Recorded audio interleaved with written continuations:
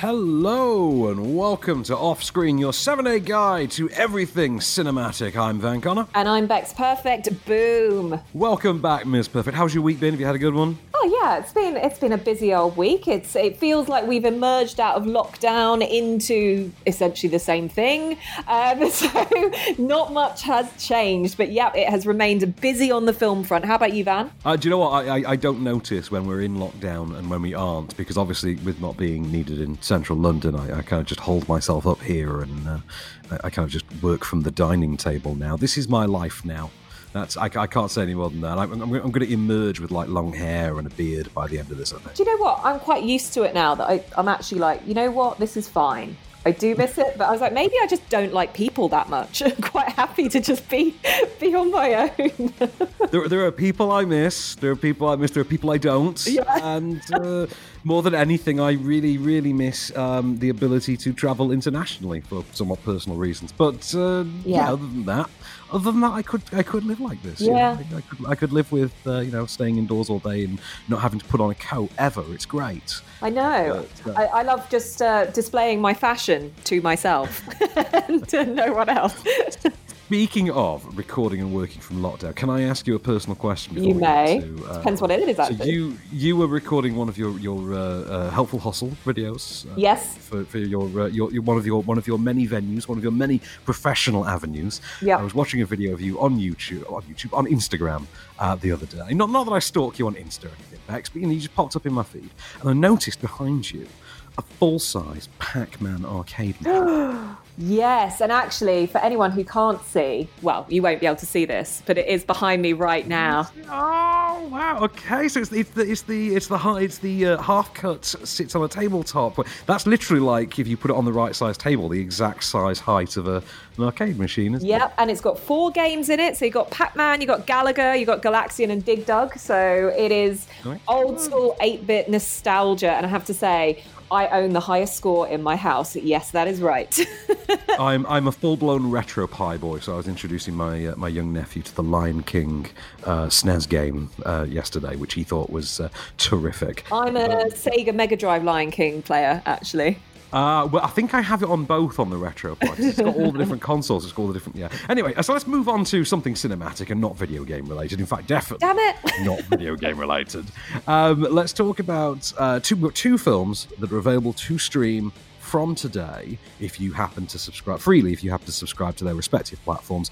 The first is on Netflix and marks the return, after 6 long years, the return to mainstream cinema of David Fincher, who I did not realise, because his name's so ubiquitous, he's been doing so much TV work and things like that it just feels like he's always been around. Mindhunter? Is it Mindhunter's been happening in that time? So it just feels like he's been making stuff because he's been on Netflix doing that after House of Cards.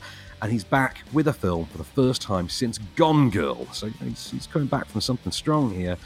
And he's back with Mank, which is the story of Mr. Mankiewicz, played by Gary Oldman, who is, by the standards of the film, there is some debate about this, the man who wrote Citizen Kane for Orson Welles. When we meet him in the film, he's bedridden, he's had quite a serious, debilitating accident, he's in the throes of serious alcoholism. His handlers and Orson Welles have to assign people to keep the booze away from him, to try and facilitate his recovery. He's got a nursemaid who's played by Lily Collins, who I didn't recognise from about the first half of the film. What, you mean she didn't look like Emily in Paris? Or Emily in Parasite, as my favourite new account. Parasite. Great Insta feed for that. Thank you, by the way. I really enjoyed that. You've also got Amanda Seyfried as the Hollywood it girl, sort of transitioning from silent films into talkies, who basically is the sort of linchpin of the relationship between Mankiewicz and William Randolph Hearst, whom it's generally believed that Citizen Kane is based upon. So on the one hand, you have the story of the debilitated Mankiewicz in the present day, which is his present day, which is still the 1930s, and then you have flashbacks to what led him, what may have inspired him within the fictional realm of the film to come up with Citizen Kane. I need a favor, but you're gonna have to promise you won't laugh. Given the state of the world, a tall order. You're gonna. I just know you are. I have got such a hangover right now. There's just a fighting chance I won't. I'm being burned at the stake, and I am dying for a ciggy boo. There. God's punishing you. Watch those stairs. They're treacherous. Every moment of my life is treacherous. Any last words? Welcome to San Simeon. I've written worse. You've never seen it? No, but George Bernard Shaw was right. How's that? It's what got Mighty built. Had he had the money? This sounds right up my pretentious street. This is a movie that is like, this is made for award season. This is, you got Gary Oldman in there. You've got the golden age of Hollywood. It was, interestingly, this was written by David Fincher's father. It was, wasn't it? yeah. This is an interesting It is. It purports a now outdated and disproven theory regarding the writing of Citizen Kane. I will say, I mean, I don't think it's a great film. Okay. I wouldn't even put this Lots of people do, though. Lots of people do. And the kind of people that do utterly confirm my assertion that this is Barton Fink for people who eat kale. I really can't think about it. It's wonderfully made. It's a very gorgeous looking film, and true to form, David Fincher obviously can shoot the hell out of anything. But I mean, he knows the best people to work with. He's got a wonderful score by Trent Reznor and Atticus Ross, who of course have worked with Fincher on a bunch of things, including Gone Girl, Social Network, things like that. The problem for me is it's not an inherently gripping story. It's an interesting story, but I think it's told in too laboured a fashion. It's told too matter-of-factly. It feels in much the same way that Zodiac was. Now, Zodiac is not a bad film by any stretch of the imagination, but nobody's watching Zodiac to be gripped for, a great It's not the most compelling journey. Yeah. It's not. It is very procedural, and this, although it isn't a procedural, it's character writing, does feel like, well, how many ways can we come up with for this guy, within the fiction of it, for this guy to have been ostracized and disenfranchised with old Hollywood while simultaneously dropping in as many shots lifted directly from Citizen Kane as we can. So at one point, for instance, Gary Oldman drops one of his medicinal alcohol bottles, and it's done in the exact way of the snow globe famously dropping from Citizen Kane. You think, okay, I see what you're doing. The performance by Gary Oldman is great. I even thought that Amanda Seyfried was pretty solid in this as well.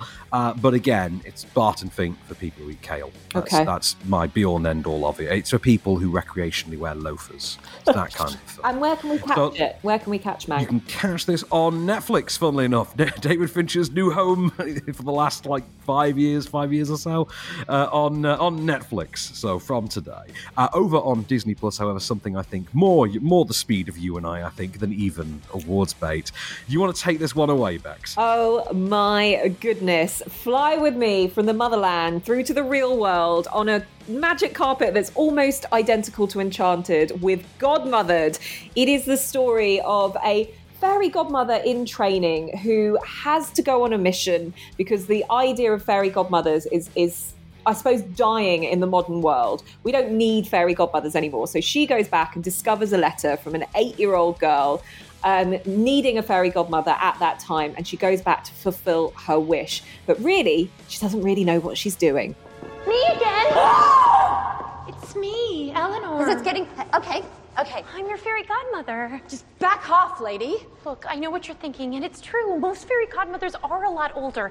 But I think if you can overlook my youth and your total lack of experience, you'll find I have a real can-do attitude that's going to take us very, very far. I will call 911. Oh, I'll show you. No. Hey, please wait. No, please don't. I have kids. Nepo, Transagarum, Vest.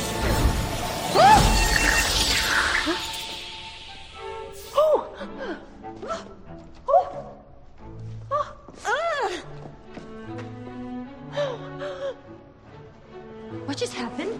I was trying for a ball gown. It's not my best work, but at least it's weather appropriate. Oh my god, it's happening.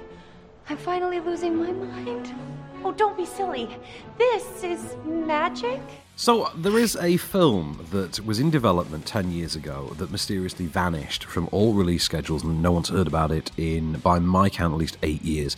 It starred Elizabeth Banks, and it was being produced under Disney as a sort of revisionist take on a certain iconic character, in which a trainee fairy would come into the real world for what would effectively be a rom-com, and it was pitched as being Elf for girls. The movie was called Tink, and Elizabeth Banks was going to produce and star in it as a fully adult Tinkerbell. That movie never happened, and I'm reasonably certain if you follow the development trail through, it leads to this film, which is effectively very much a gender-flipped version of Elf. We should explain from the clip as well that the crack is here that the kid has become a 30-something widowed single mum played by Isla Fisher. Yeah.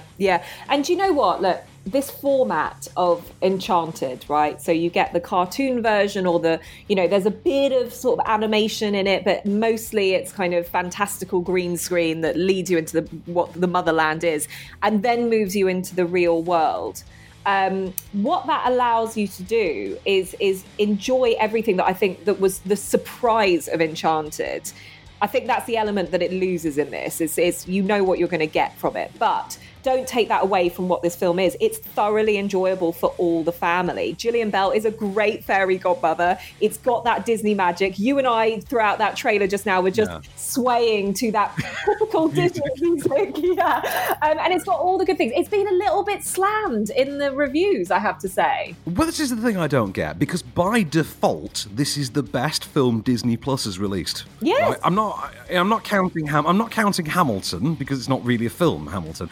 This is, by default, the best narrative feature film Disney Plus have added to their roster in the just over a year that we've had it. Yeah. And I think, like, as you say, Gillian Bell, lots of fun. I mean, I was sold on this movie purely from the concept of it's a trainee fairy godmother who's played by Gillian Bell. Now, when you get Gillian Bell cast in anything, you know the sort of character you're going for. Yeah. Which is either going to be sort of a clumsy schlub character, or it's going to be she's the Lisa Simpson-style overachiever. This is a bit of both of that. Yes. Both of those, to be honest. Hell of a supporting cast. Isla Fisher, very good in it. Mary Elizabeth Ellis from It's Always Sunny. Jane Curtin in there. And one that made me really, really happy, which was Santiago Cabrera from Star Trek Picard and Salvation, who gets to be a romantic lead. Yeah. He's your is it Patrick Dempsey character in this? Yeah, he's literally at one point accidentally referred to as Prince Charming. Is it a surname Prince in it? I think that was it, wasn't it? It is. Yeah. In fairness to what you said, I think it very much knows what it is, and it knows even further than that, up to and including at one point the line "son of a butterscotch," which is literally one word removed from son of a nutcracker. You're like, okay, they know this is Elf. Yeah, they literally know. This does for fairy godmothers what elves did for, imaginatively enough, elves. And if that's what you're looking for, a Christmas-themed Disney fairy tale live-action thing, then, I don't think you're going to be disappointed in this. No, not at all. And I would say, if you're reading those broadsheet reviews that are saying that this is no Enchanted, I would just say, listen, this is going to be a crowd pleaser. Go with your gut. It's on Disney Plus. If you've already got a subscription to that, you've got nothing to lose. Yeah. And this will brighten up not just the kids, but your day as well. It's a really, really fun comedy. I loved it. I, too, very much enjoyed it. I will say, though, that for all those snotty reviews, I'll bet folding money that nearly every single one of them comes on the same splash that contains a glowing review of a certain new David Fincher film.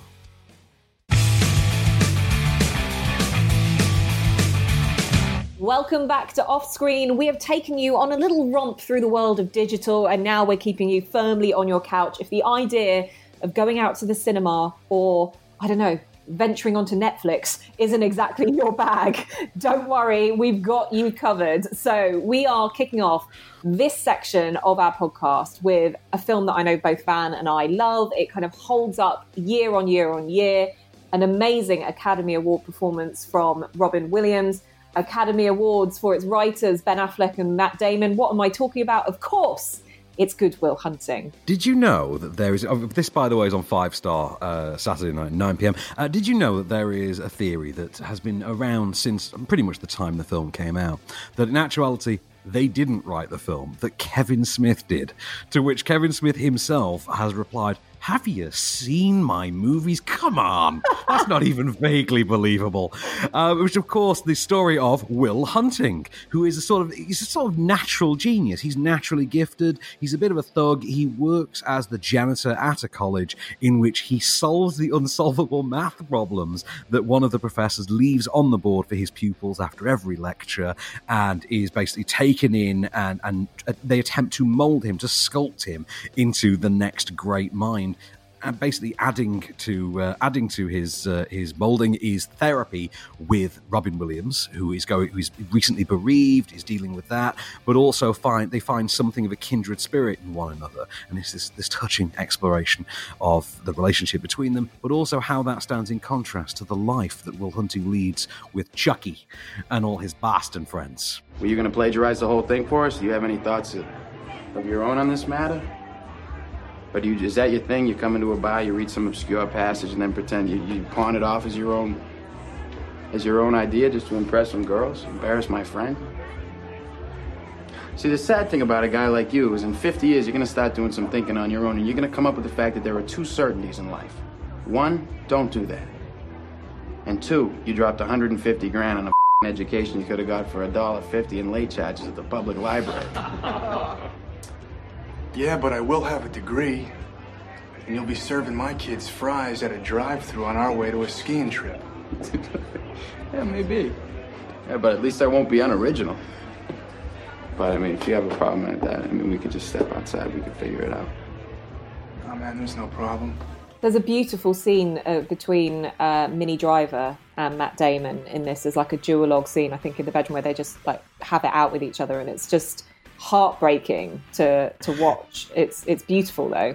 You know, for about 3 years in the late 90s, Minnie Driver was the queen of bedroom duologue scenes. Like, I remember Grosse Point Blank with John Cusack as well, which is like one of my favorite movies. I love that movie. But Good Will Hunting is just an all-timer, and worth it if you ever want to understand that gag in Jay and Silent Bob Strike Back, in which Ben Affleck and Matt Damon play themselves during the filming of Good Will Hunting 2, Hunting Season, which is just brilliant. On then to another staple of the 90s. This was, I think, 4 years before Good Will Hunting. This is late 1994, maybe early 1995.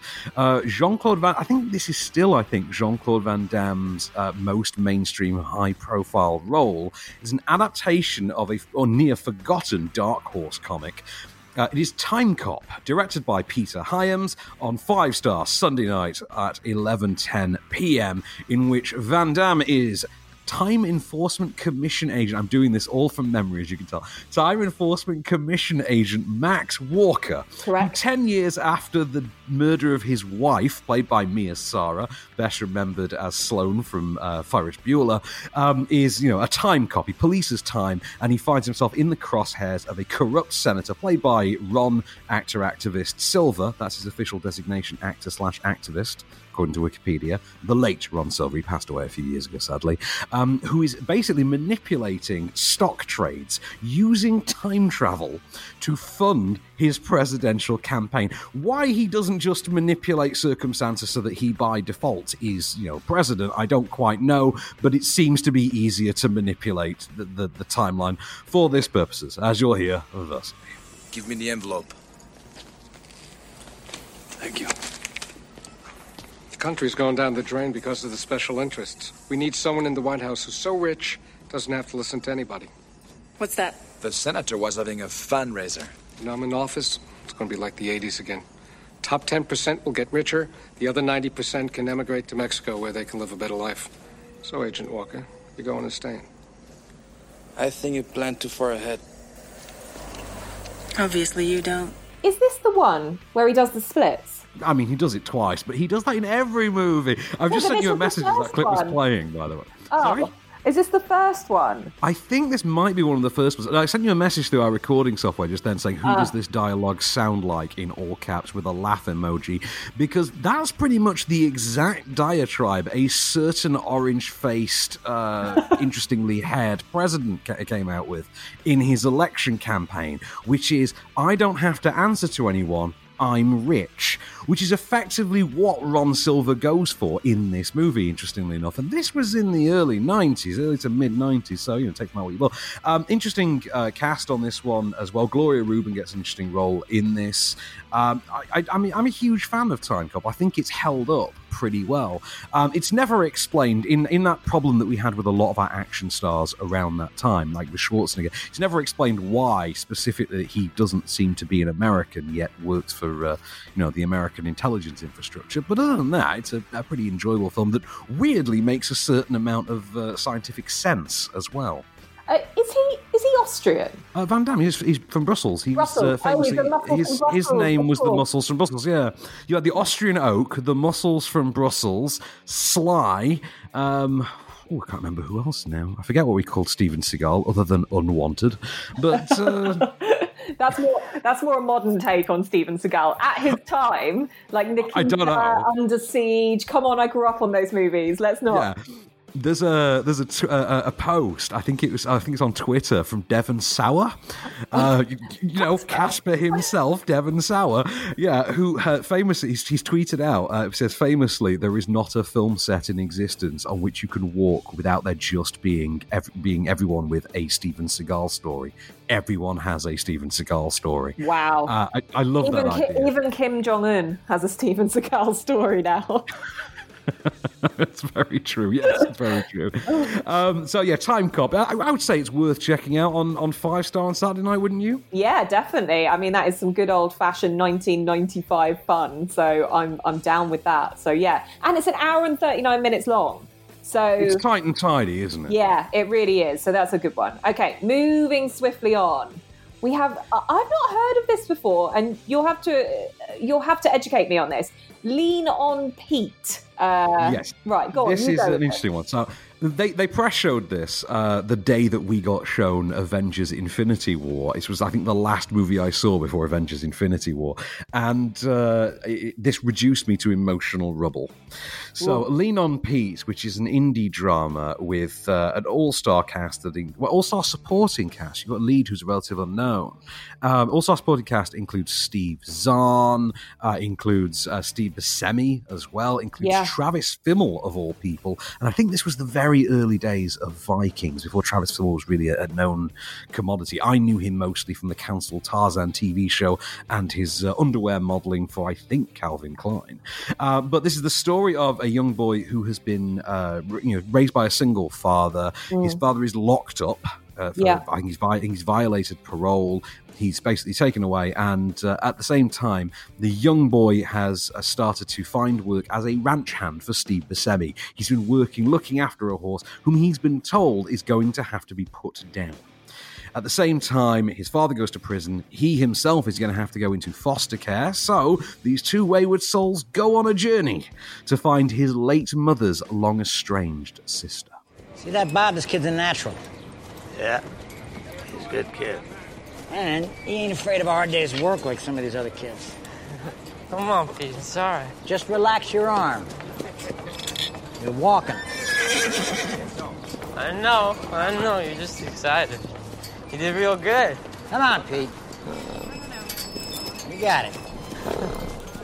This is also directed by Andrew Haig as well. Have I pronounced the surname right? Haig? I think it is Haig. I think he is Haig, yeah. Yeah, and I remember watching, like, when he essentially launched Tom Cullen into what I thought was going to take him a bit more stratospheric than it did, but with the film Weekend, and then he's also responsible for films like 45 Years. So there's a style which I can imagine Lean on Pete will have to it. Yes, yeah. You wouldn't be remiss in expecting that style, no. The thing about it as well, I thought he was an unknown. It was Charlie Plummer, who at that point was only really known for King Jack, which I remember being absolutely blown away for. Charlie Plummer, you'll know from All the Money in the World. He's the kidnap victim. Yeah. Which we've all forgotten that movie now. We only remember it because, Kevin Spacey getting swapped out. But He was the young boy who was kidnapped. Yes. I think this is a really great movie. It's 11:15 on Monday night. It's it's kind of a breezy enough but quite emotionally wrenching tale. It's a little bit overlong at just over 2 hours. So for the time of night, you might be better recording this one. But I think if you haven't seen this, which most people wouldn't have, it's worth your time. I thoroughly recommend it. Yeah. Definitely back. Check this one out. Absolutely. So it's available for you guys on Film 4 as well. And as Van said, at 11:15 p.m. Looking to stay in the loop with the latest movie news? Then say hello to the Daily Reel, your bite-sized hit of the biggest happenings, hirings, firings, release dates, scandals, and everything else going on behind the silver screen. Delivered to your ears every weekday morning in less time than you'll spend in the shower. Subscribe to the Daily Reel on all major podcast platforms, or ask Alexa to install the Daily Reel skill for your morning flash briefing. Make your morning cinematic with the Daily Reel.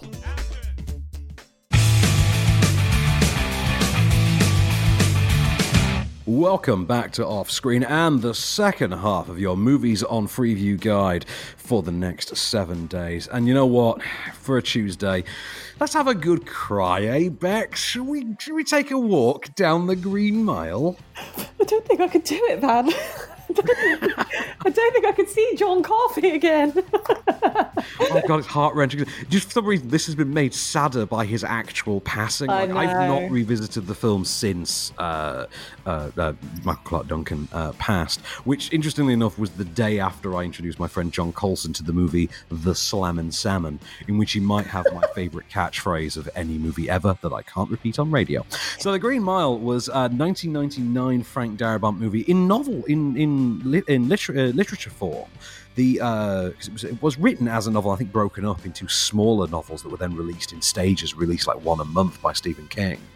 In the novel, it actually takes place at Shawshank Prison, and there are actually references to Andy Dufresne and Red and other characters from the Shawshank Redemption. For the film, which is directed by Shawshank Redemption director Frank Darabont as well, it seems to take place in a different prison, yet uses a surprising number of the supporting cast from the Shawshank Redemption. And it is the story of the Green Mile, which is the space between the cells and the electric chair on death row in this penitentiary. The staff is led by Warden Paul Edgecombe, who's played by Tom Hanks.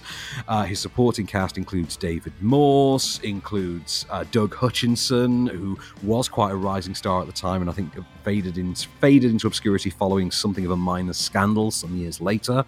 And of course, one of his inmates, he has several inmates, one of whom is a young Sam Rockwell, and another who is John Coffey, a very large black man who is, because this is set in sort of the 1930s, is I think comes from plantation, is basically illiterate, and has been blamed for the murder of a young girl that he protests his innocence in.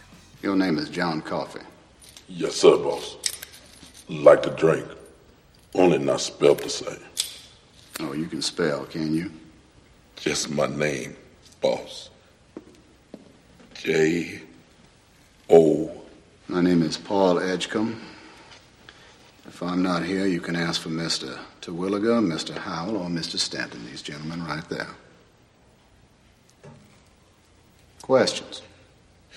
Do you leave the light on after bedtime? Because I get a little scared in the dark sometimes. If it's a strange place. Oh, good Lord, I've got goosebumps. How is this 20 years old? Again, it's one of those movies that just doesn't feel like it ages. Like, you can watch it again and again and again. This is your Good Will Hunting. This is, Green Mile. There was a plethora of movies at a certain time throughout the late 90s, early to mid 2000s that they just stand up because of the stellar acting, the cinematography, the storytelling, everything about it is just, it's a winner. There is a popular theory that 1999 was the best year for films. Yeah. Which I can believe, to be really honest. I thought, I'm a big 90s fan, as you know, as are you. And It's a fascinating film, The Green Mile. It is very much part of the Frank Darabont canon. Very much part of the Frank Darabont, Stephen King canon that went on to give us Hearts in Atlantis, I think, that kind of killed it dead. But Darabont would then move on to The Walking Dead some years later. And again, a lot of the supporting cast from this would turn up in that. They also turn up, I think, in The Mist as well. So there is this troupe of Stephen King-friendly actors who work with Frank Darabont, who he moves from one cycle to the other. But, oh my God, The Green Mile, just the dialogue, slave. That is on at 10:30 on Tuesday night on Channel 5. And I'm going to pick up on a comment you made about it there, Bex. Okay. Which you said, this doesn't age. And I'm going to give you a film for Wednesday that, believe me, does age. It is, of course. It is 19... This had aged by the time it had arrived. Okay, so this is a film from 1990, starring Michael Biehn and Charlie Sheen, and also Dennis Haysbert in one of his most high-profile film roles. It is 1990's Navy SEALs, which feels like it comes from about 1984, despite being released in 1990, and it follows a troop of a Navy SEAL unit who are sent into Beirut, which again tells you how long ago this was. After involving themselves with a journalist played by Joanne Whalley-Kilmer, which again shows you how long ago this was, to liberate American-made weapons from terrorists. And if this doesn't sound dated enough for you, I present to you, again, remember, Michael Biehn and Charlie Sheen are the two faces of this unit, I present to you the trailer for Navy SEALs. One is a leader. Let me take my team back in there. The other, a daredevil. Yeah! That's Hawkins. That's normal? No, that's abnormal. I told you to stay put. What do you want from me, huh? You still don't get it, do you? You looking for a rush? Well, I hope you got it. Together, they're America's designated hitters against terrorism. You're involved. I don't create the news. I report it. If America kills our people, then our people will kill Americans. We're going to Lebanon, baby. That's all you gotta know. Born to risk. We're gonna have company. Body just got bigger. Trained to win. This doesn't look good. It just got worse. Right, I've got two things to say. Okay. Yep. Number one, for anyone of a young age, i.e. born after the year 2000, you're only going to imagine that trailer is the parody stuff that you would see in a modern movie, okay? Not the real thing. Interestingly enough, right, Yeah. that exact trailer voice appears over the trailer for Hot Shots Part 2 that directly parodies this film with Charlie Sheen. Yeah. It's this weird full circle thing. It's brilliant. It's brilliant. Now, the second thing that I wanted to say is if you give it a Google and you look at the the poster for this movie, I have been immediately transported back to to when I was a kid, going into like a Spar, as in like the convenience store Spar or something, where they would have a VHS or Betamax bargain bucket that they would have. How old are you that you rented Betamax? I never rented it. I just remember going through the selection and going, oh, I quite want this movie. Oh no, I can't have it because it's Betamax.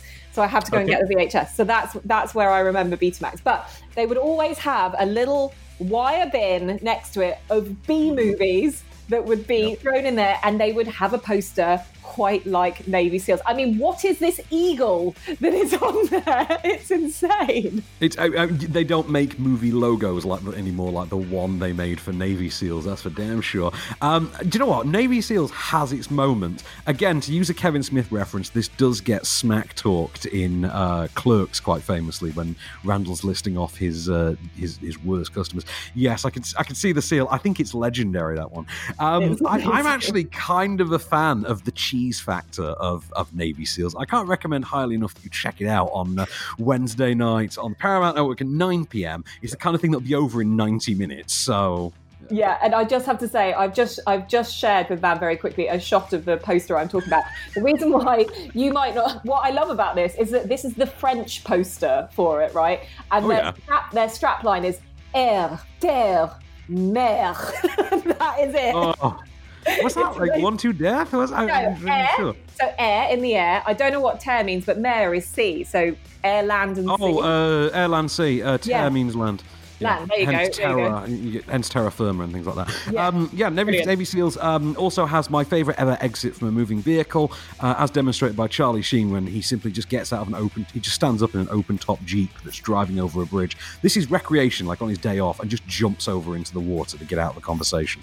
I love it, can't fault it, it's terrible, but it's enjoyably terrible. Yes, it is. And that is available for your viewing displeasure on on Paramount at 9 o'clock. So moving on to something that is ultimate pleasure, and sometimes one of those versions where a sequel just might outdo the original movie. This is 22 Jump Street. It's on Channel 5, 10:25 p.m. This is Channing Tatum and the brilliant Jonah Hill. As you kind of, you've seen them and you're going to see them again and you're not going to believe it. This time in 22 Jump Street, Schmidt and Jenko, the two undercover cops who are just complete knuckleheads, they're sent on a mission to a college to investigate the use of a recreational drug called Wi-Fi. And their bond is tested when Schmidt befriends a girl called Maya. Same identities, same assignment. Going back to high school? Your ass look like you're about 50. You going to MC State. Somebody's out there, they cooking up a new drug. It's Adderall mixed with ecstasy, mixed with God knows what else. Is Wipey? No, you dumb mother. Wi-Fi stands for work hard, yes, play hard, yes. Now these kids take this and they get laser focused for about 4 hours of studying, and then they party like it's goddamn 1999. We're going to college, for real? Why every time you speak I want to throw the up? Infiltrate the dealer. Find a supply. You have no idea how difficult it was to find a clip from this movie that could be safely bleeped and was safe for broadcast. I'm a big fan. I agree with you completely, Bex. There's a serious argument that this might be better than the first movie. Yeah. It's noticeably more meta, but what it does is leans into the conventions of the sequel. It leans into every possible avenue that sequels have always employed and exploits them wholeheartedly, up to and including the fact that even the concept of the film comes from the final line of the first, which is, you two are going to college. And then obviously the sequel comes along, we're literally going with that idea. But as you heard in that clip, it's the same case, it's the same plot, do the same stuff. And that's the argument used. Yeah, I remember, I don't know if I went to the screening for this with you, but this was a full evening screening of it. They take the drug in this, don't they? And they have this the whole drug taking sequence is, you will be like, the whole cinema was erupting. This is kind of like, I suppose in a way, when Jordan Belfort in The Wolf of Wall Street takes the lewds. It's that level of comedy in it, and it's brilliant. Can I ask, do you remember what song plays during that hallucination sequence in 22 Jump Street? No, I can't remember. It is the seminal era, 2000 era classic. It is Higher by Creed. Brilliant. Shout out to Mr. Wilson for that one. There we go. I do also have to point out, I've just had a quick look online, right? And there is a review on here, which I have to say I thoroughly disagree with. And this person probably needs to take their head out of somewhere not so pleasant. But they basically called it cinematic offal that's incredibly inane, tedious and foul. A dim-witted waste of time and a mocker of morality that makes Dumb and Dumber look like a product of high art. I mean, I couldn't disagree more. I think get a sense of humor transplant and just get down with the kids. Like, this was brilliant, this film. It was, and I got folding money, says that review came from The Telegraph. Anyway, 22 Jump Street on Channel 5, Thursday night, 10:25 p.m. I think it's a tremendous sequel. It's got so many great gags. And of course, who plays the villain in 22 Jump Street? Because this loops back in our conversation. Do you remember who plays the villain in 22 Jump Street? No, it's not. No, I don't remember who plays the villain in this. It's our fairy godmother herself, Gillian Bell. This is the first thing I remember seeing her in. Oh, yes. Now I see it. Yeah. Good. She has the fight scene. She has the fight scene with Jonah Hill, the ridiculously sort of feeble fight scene where it just turns out that neither one knows how to fight. I love this movie so much. Also, Channing Tatum running around taunting Ice Cube for a certain sexual act is just hilarious. Let's see. On Friday night, to round out the week, let's go with something not so much a mainstream hit as it is a critical success. Let's talk about Taylor Sheridan's Hell or High Water, which is on Film 4 at 9 p.m. Do you remember this one, Bex? We've got to be I don't, but what I would say about it is that it stars Chris Pine and also Jeff Bridges. But you know what Chris Pine is? He's a serious actor. So in that respect, you're going to get something quite serious with this. Well, Taylor Sheridan wrote this. He wrote the Sicario movies. He was the actor from Sons of Anarchy who went on became a filmmaker with Sicario. I think that was his first high-profile script. This pairs Chris Pine and Ben Foster as brothers. Brilliant Ben Foster. That's it. They basically have to commit crimes in order to save the family ranch, much to the chagrin of Jeff Bridges as sheriff. Really wonderful film. Let's have a snippet before we go to the break. Put the gun on the counter. You trying to get us killed? I ain't stealing from some old man. We steal from one place. That's it. You're turning out to be a poor-ass criminal. See what the early bird gets? Maybe we should hit that bridge, Jaden. No, we ain't. We hit those banks first thing in the morning. When they're empty. It's the last time I can't get shot at. Gotta be smart. We're ways from being finished. I can do this all week. We're gonna. We're like the Comanches, little brother. Raiding where we please, with the whole of Texas hunting our shadow. I think this is an excellent film, and I don't think this was seen by that many people outside of sort of the critical circle, but I know it had some very minor awards buzz. It didn't quite get there. One of these days, Taylor Sheridan will just start scooping up Oscars, particularly for writing. But in the meanwhile, if you want a great pairing, you want to see Chris Pine and Ben Foster in full rugged cowboy criminal mode, check out Hell or High Water Friday nights, 9 p.m. on Film 4. Can't go wrong.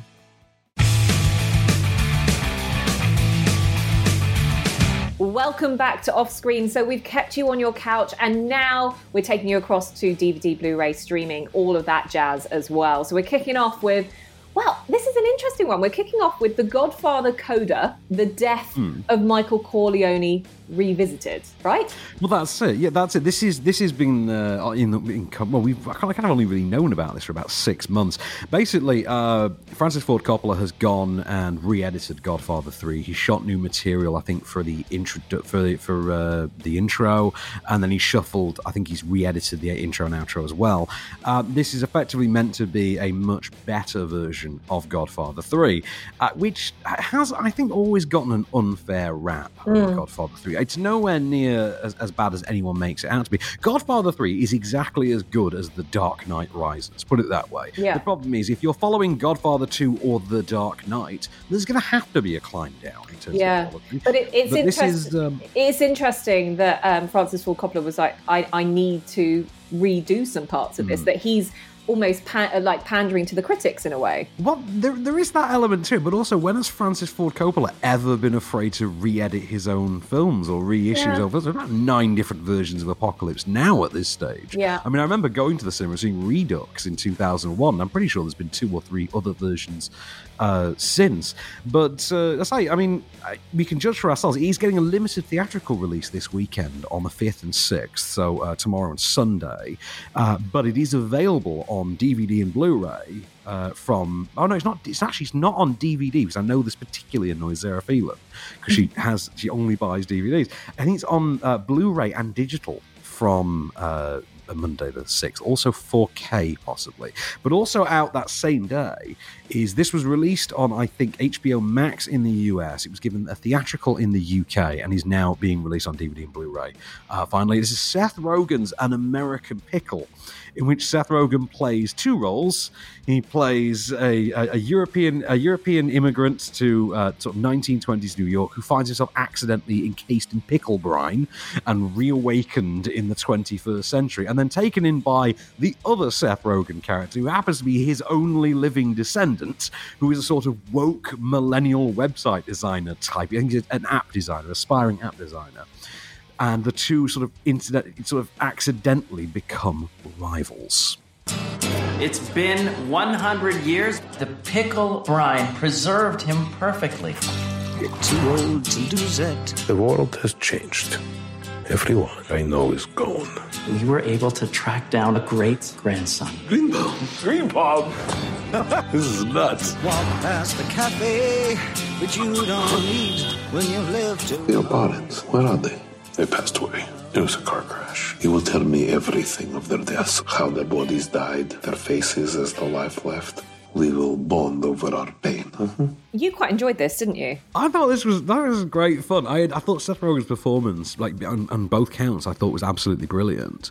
But I think the film itself had a lot to say. I mean, there's a point at which they noticeably just say, just stop questioning the logic of this, just go with it. And Seth Rogen literally does that in the voiceover as the older character Herschel by saying, then the scientist put me in a press conference and it made complete sense to everybody and nobody had any issues with it.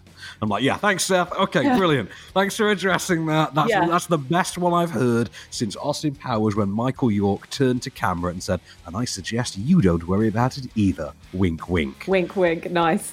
Do you know what? It also stars Sarah Snook as well. For anyone that's a Succession fan, will recognise her from this as well.